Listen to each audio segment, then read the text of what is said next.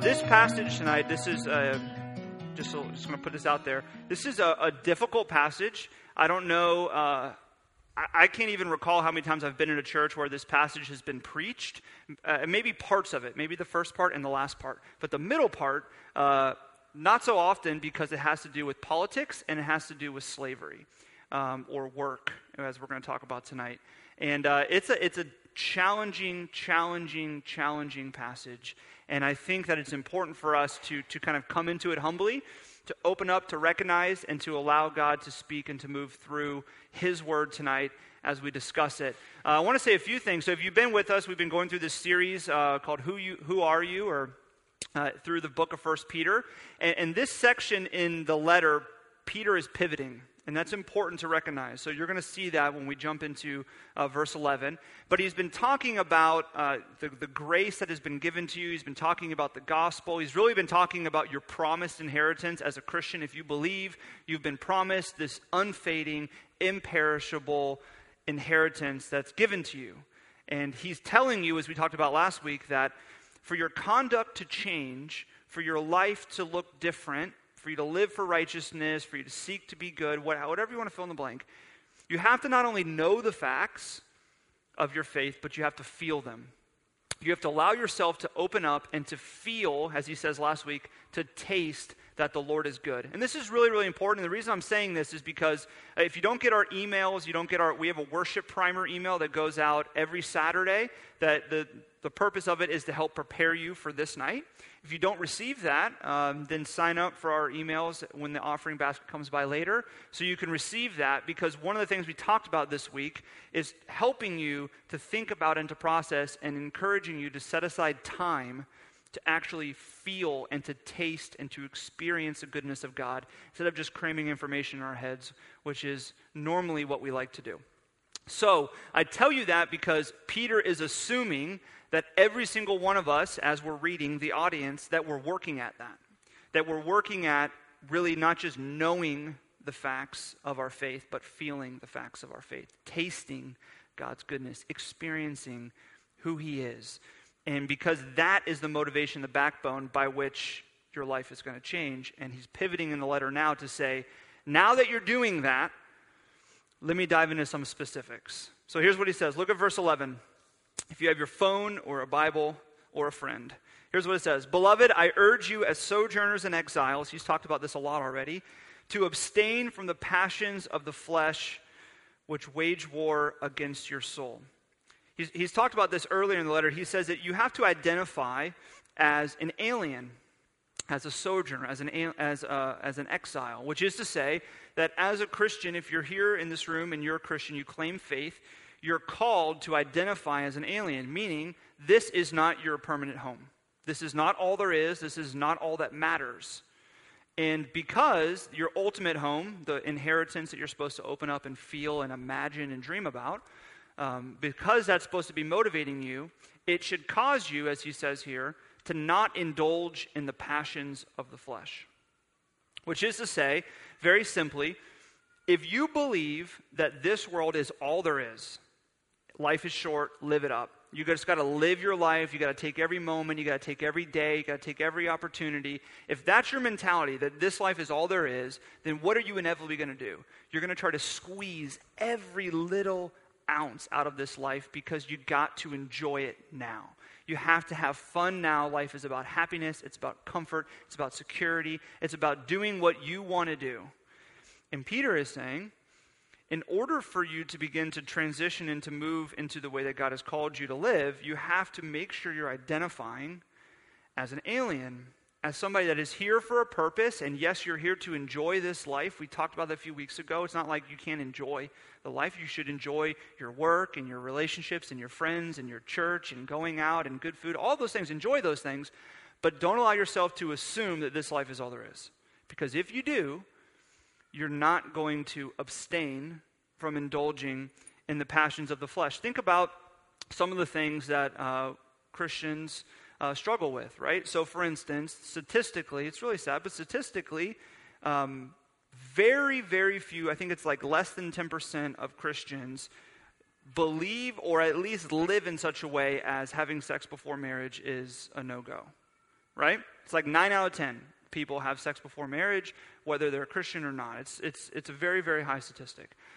So what happens for us as Christians is we don't say, if you're reading God's word and you're studying it, maybe you were engaged in that lifestyle before you became a Christian, and then God washes you clean of that, and that's beautiful, and that's a beautiful story. But so many Christians that are of faith and are seeking God, they see very clearly what it says, right, in Scripture. They see the command. They see that God is not some kind of like tyrant, like don't have fun, don't enjoy your life, but actually in a committed relationship is where you should actually be vulnerable. In that covenant partnership of marriage is where sex can really blossom and be something beautiful. We don't have a problem with, we don't debate whether or not it's in the Bible. We say, I just don't really know if that's realistic. Plus, it makes relationships better. It's fun. I enjoy it. And you know what? If I'm going to squeeze out everything I can in this life and in this relationship, we need to make sure we're compatible. That's going to take our relationship to the next level. So we use that mentality, right? It's not because we have an issue, we're debating whether or not the text says it. It's because this life and this relationship is really what matters more than anything. Why do we make unethical business decisions? Why do we lie in our business in order to advance our career? Because we think, man, my work is so important. And I need to receive recognition. I need to be promoted. I want a bump in my salary, because if I get those things, then I'll be able to buy fill in the blank. I'll be able to live this life, because this life we live in such a way as it's all there is. This one hits home for me because this is a challenge for me. Why do I, and maybe many of you, I think this is true, many of you, why do we have an obsession with traveling? Because we want to take in and to squeeze out every opportunity and create every experience and every memory so that life has meaning and it has purpose, and we have all those things we can always rest in. So we imagine if we actually get to where we're really old, we're like, man, I had such a great life. I went all over the world and I did all these things and I ate this weird stuff. You know what I mean? We just want, and there's nothing wrong with traveling, right? Nothing wrong with working hard at your job and promotion. There's nothing wrong with a good relationship and getting married, and sex is a great gift. All of these things. But think about our mentality in every single thing that we struggle with. Every single sin, every single thing that we battle with is because we say, oh man, I don't really know if that's a good idea to abstain from that. Because it's so fun and it's enjoyable and I'm young and I got one life to live and I got to really live it. And Peter is saying, listen, as a Christian, as someone of faith, seeking after God, working at your mentality, you have to identify as an alien, because when you identify as an alien, you'll actually have the ability to seek to abstain from those things.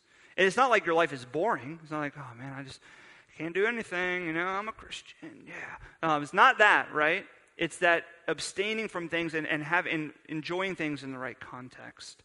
And he says something very interesting, which I'm very thankful for, because I'm a very messed up person. I make mistakes all the time. I don't know if you identify. He says, you abstain from the passions of the flesh, which are waging war against your soul. That's important. Because what he's saying is, it's not easy. It's not like we can just talk about this in church and you're going to be like, okay, I just got to work at these things. And you're going to go out and your week's going to be great and you're not going to make any mistakes. And you're just every single time you identify, yeah, I shouldn't do that, you're never going to do it. No. It is a battle, right?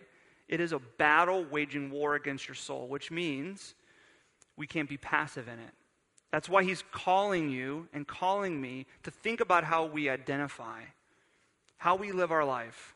What is the thing that motivates and drives us? Do we really believe that this is not all there is? There's a slogan that really frustrates me. You'll realize that I have a lot of weird pet peeves. This is one of them. There's a slogan that says, let go and let God. Maybe you have that on your, like a postcard or a sticker. Please, I hope not. I don't like that slogan because I don't think it's true. The idea of letting go and letting God is a completely passive approach to life, right? Where Peter here says there's a battle raging in your soul. So really, I think when you look at Scripture, the slogan should read something, please don't take this slogan, but the slogan should read something like, seek God and battle on, right? It's seek who God is, and then as you see throughout Scripture, crucify the flesh, abstain from passions of the flesh that are waging war against your soul. Seek to carry your cross. It's not just like, well, I'm just going to do nothing. Hopefully God does something. It's a battle, right? You seek God and then you battle and you work at it. And that's important. There's the cover quote on here. I love Eugene Peterson as a pastor, and I really respect him. He says this: "We care more for our possessions with which we hope to make our way in the world than with our thoughts and our dreams which tell us who we are in the world." He's picking up on this, right?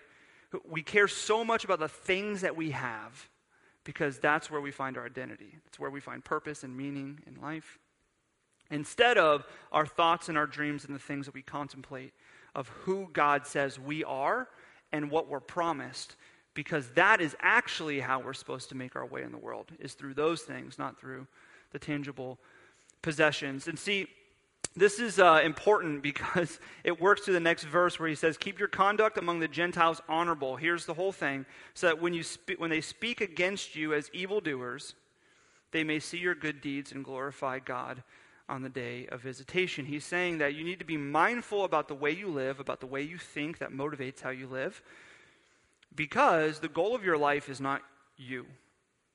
The goal of my life, your life, all of our lives, if you're here and you believe in Jesus Christ, in the gospel, your life is not your own.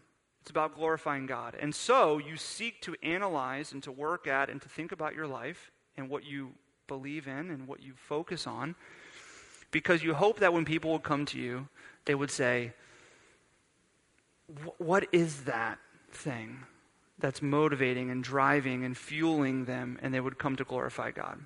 So you don't seek to be good so that people will be like, man, Carter, he's such a good guy. That's actually the wrong motivation, which is what we're tempted by, right? The motivation is, man, what is different about him? And that when they come to see you and relate with you, they say, it's the God that he believes in. That is what is changing and motivating him. And he gives two instances here, and this is where it gets really difficult. This is where we're going to get really real. We're going to get honest. So put on your honesty hats. I don't know if that's a thing. I just made that up. We're going to talk about first politics. Yay. Because it's in the text, so we're going to deal with it. Here's what it says. Verse 13, read along with me. "Be subject for the Lord's sake to every human institution, whether it be to the emperor or the king as supreme, or to governors as sent by him to punish those who do evil and praise those who do good. For this is the will of God, that by doing good you should put to silence the ignorance of foolish people. Live as free people who are free. Live as people who are free, not using your freedom as a cover-up for evil, but living as servants of God. Honor everyone, love the brotherhood, fear God, and honor the emperor." We have to take this slow because this is a very radical concept that Peter says here. I'm going to be very honest. This is radically ignored by the majority of Christians. And I think many of us may identify with the fact that we maybe have never read this passage, or we ignore this passage because it's difficult. So let's unpack it. He says, be subject, very beginning, verse 13. That word is to submit. So submit to every human institution, whether governors or king. So a few things, we have to break that down. So first thing is, does submit mean to completely agree with every human institution that rules over you? No. Does submit mean that you have to obey? Yes. Does submit mean that you should show honor and respect? Yes, he says that, right? Honor everyone. Honor the emperor. Does submit mean that you have to honor and obey, not honor, but you have to obey unquestionably? No. Because he says there, notice what he says, be subject or submit, why? For the Lord's sake, to every human institution. He's saying, as a Christian, you are to submit, to obey, to honor, to respect, and other passages of Scripture would actually command you to pray for those who rule over you in the federal and local level, regardless of your style of government. Emperor, king, governor, those that rule over you, you're to honor, to respect, and to obey them. But you do it for the Lord's sake. Meaning that if there is a moment in time where they command, those that rule over you, command you to do something that infringes upon God's will, it infringes upon the lordship of Christ in your life, then you don't obey. For instance, if the President of the United States told us and came to you or came to me and said, you need to murder this person, I would not obey, right? Because God's will and God's law, his word to me says that's not something that I should do. If I am commanded or compelled to worship the president as a god, I would not do that because there is one God that I worship and praise. You said example in the Old Testament, right, with Daniel. So that's important, right? So it's not an unquestionably obey. It's not that you obey no matter what, and whatever they say, you do it. But you obey in every instance unless they are the government or the leadership, those in political power over you, ruling over you, are infringing upon the lordship of Christ by what they're commanding you to do. If they're infringing upon God's law and his word, that's the only time. It's a really fine balance, right? Really fine balance. Because it can be very easy for us to justify disrespect, dishonor, lack of obedience for those that rule over us because we don't agree with their political persuasion. We don't think they're a good ruler. We don't think that they have our best interests in mind. Maybe we don't think they have the best interests of the church in mind. So our mechanism is to say, well, for the Lord's sake, there's no way it's God's will that this person would be in power. There's no way that it's God's will that this person deserves honor and respect and obedience. And Peter is saying, actually, they do. Honor the emperor. He doesn't give any qualifications. And this is so important because Peter is talking to an audience of people where he says, submit to the emperor, honor and respect the emperor. The emperor at this time is Nero. Nero killed his own mother.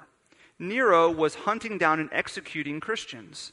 He would take Christians, he would tie them up, he would put them on a wooden beam, he would plant them around his backyard, and he would light them on fire to be lights and lamps for his parties.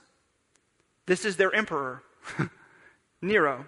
And Peter comes to them and says, you know the guy that killed your brother, that has tried to kill you, that is hunting you down, that you saw him round up a group of people and light them on fire as lamps for the party that he threw? That guy, honor him, respect him, submit to him. It makes what our situation look like very, very easy, right? This is really, really important for us to take in because what's happened culturally for the church is we've been identified in such a way politically that we are never intended, and God never intended nor commanded for us to identify. So I did a little study. I Googled evangelical Christian politics. Just like put those things in there, started reading articles. So here are the words that they said. You could probably imagine. Right-wing, judgmental, gun-loving, anti-poor, anti-women, war-loving, homophobic. Those are like the majority of the words that came up when I Googled. I just Googled Christian evangelical politics. And those words were repeated over and over and over again. See, this is important because as an individual, you have all the freedom in the world to have a persuasion politically. Right? We're not mindless. We have so many freedoms living in this country. You have the freedom to debate. You have the freedom to opinion. You have the freedom to vote. You have the freedom to be sad when the person that you think should be elected is not elected. You have the freedom to think that this person is the best person for our country, or this person should not be elected because they would not be good for our country. You are free to think those things. But Peter is saying you're also free from the anxiety and the fear of if it doesn't go your way, the way that you think it should go. So you're free as an individual to be a Republican, to be a Democrat, to be independent, or to create another label that you want to create.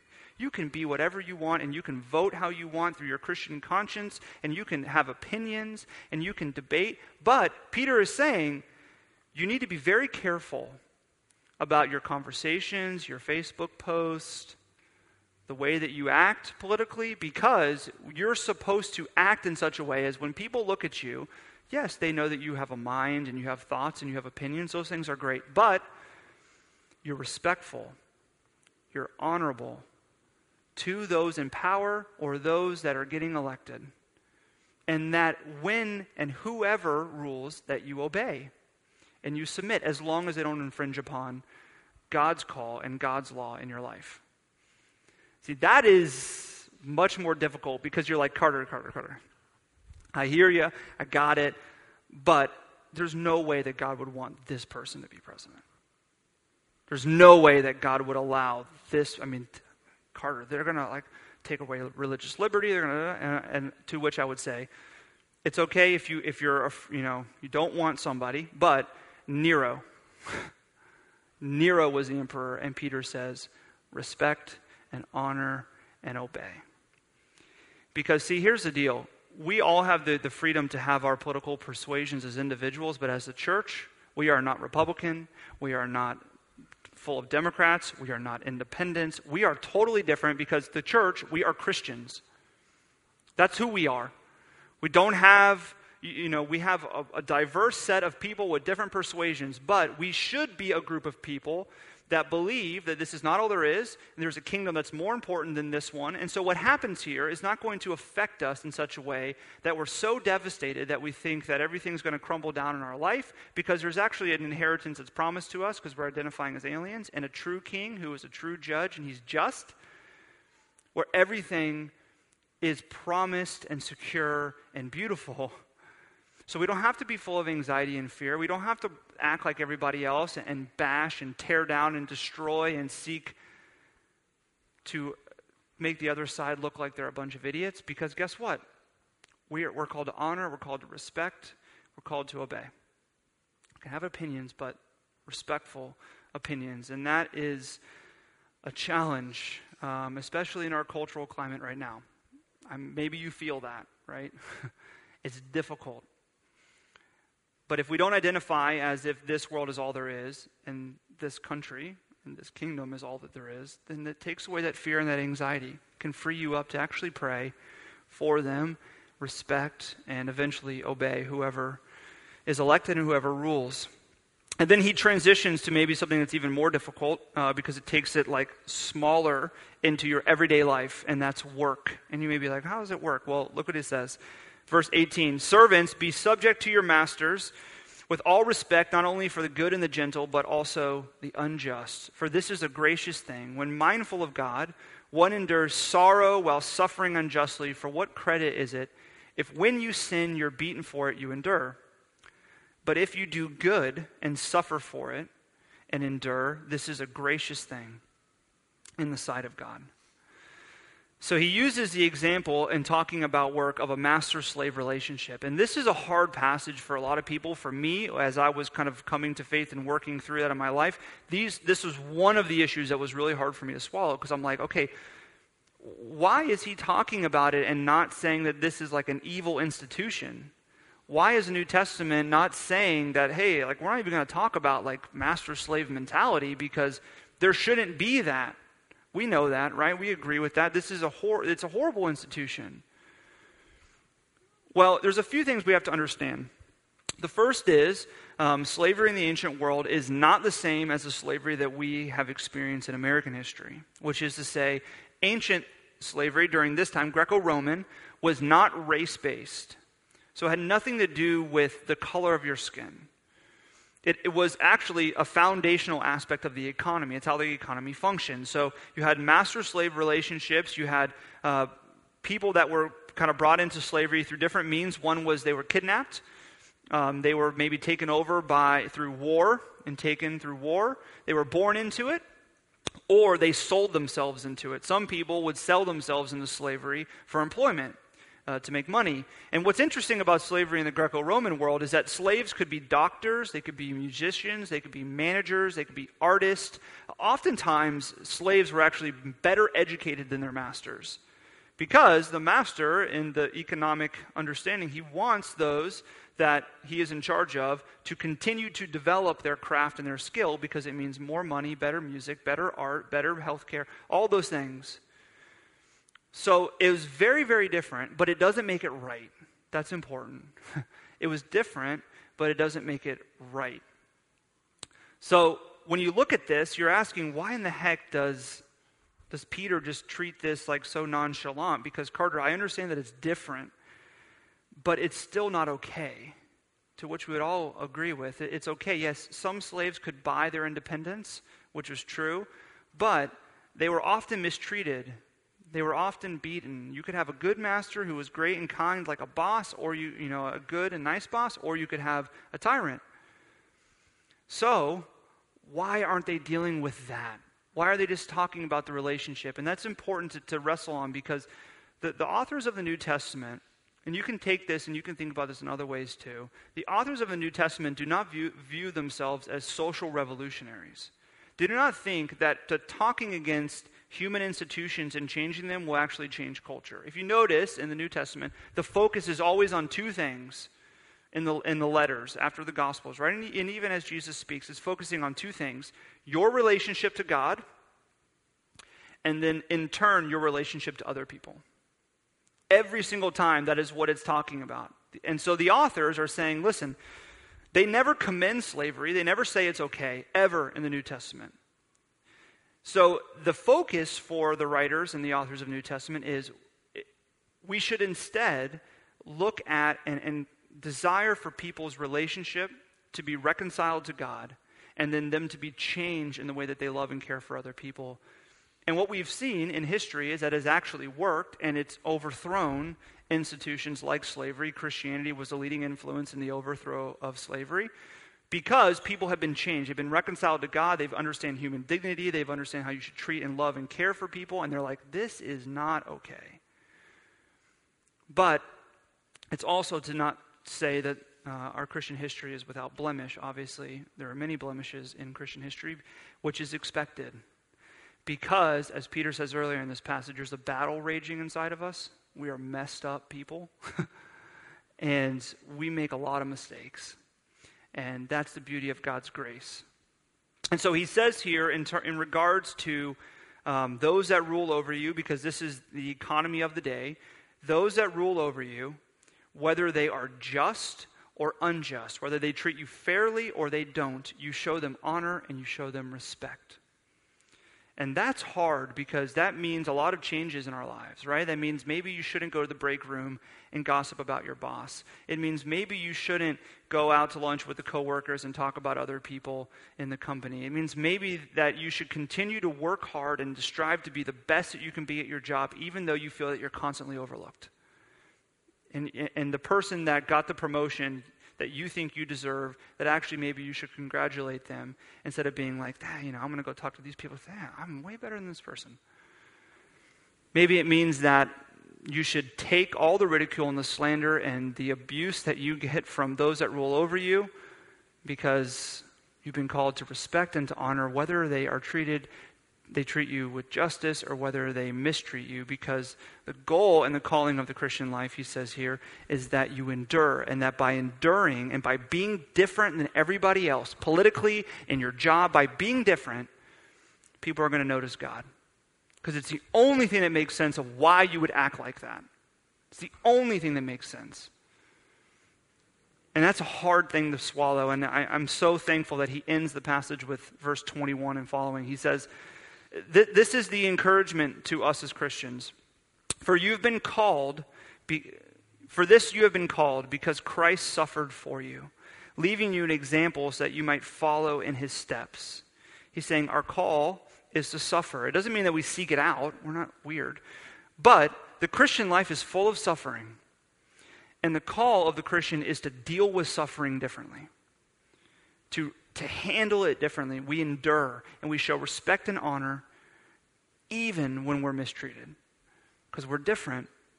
Like Christ was different. He says, and he continues on, he says, Christ committed no sin, nor was deceit found in his mouth. So for us, we're not going to stop sinning. We know that. We're going to continually battle the battle in our soul. But we should be seeking to think about, man, do I use deceit to cover up? Do I lie to get ahead in my job? We're to be different. When he was reviled, he did not revile in return. So when people revile us and they put us down and they ridicule us, we do not return. We act different. It says when he suffered, he did not threaten. When we suffer, we don't threaten other people, because that's what you want to do. When you suffer, you want to threaten other people because you think that it will remove the suffering you endure, he says. And this is why, he says, look what Christ held on to, because he continued entrusting himself to him who judges justly. Which is to say, the mentality of Christ was that there is a true and good judge. There is something better and different, and it's out there, and he understood and he held on to that, and he entrusted himself to that. So he was able to endure suffering. He was able to respect and to honor and to not slander or to be like, hey, why are you crucifying me? I haven't done anything. He endured it. He took it. He did not threaten. He did not lie. He did not use deceit. He endured it. And he's saying to us, in your life and in the examples of politics and the examples of work, when you feel mistreated, when you feel disrespected, when you feel like you're suffering, when you feel like a candidate is going to get elected that you think is totally not good, that you show honor and respect and you submit and you endure and you act different.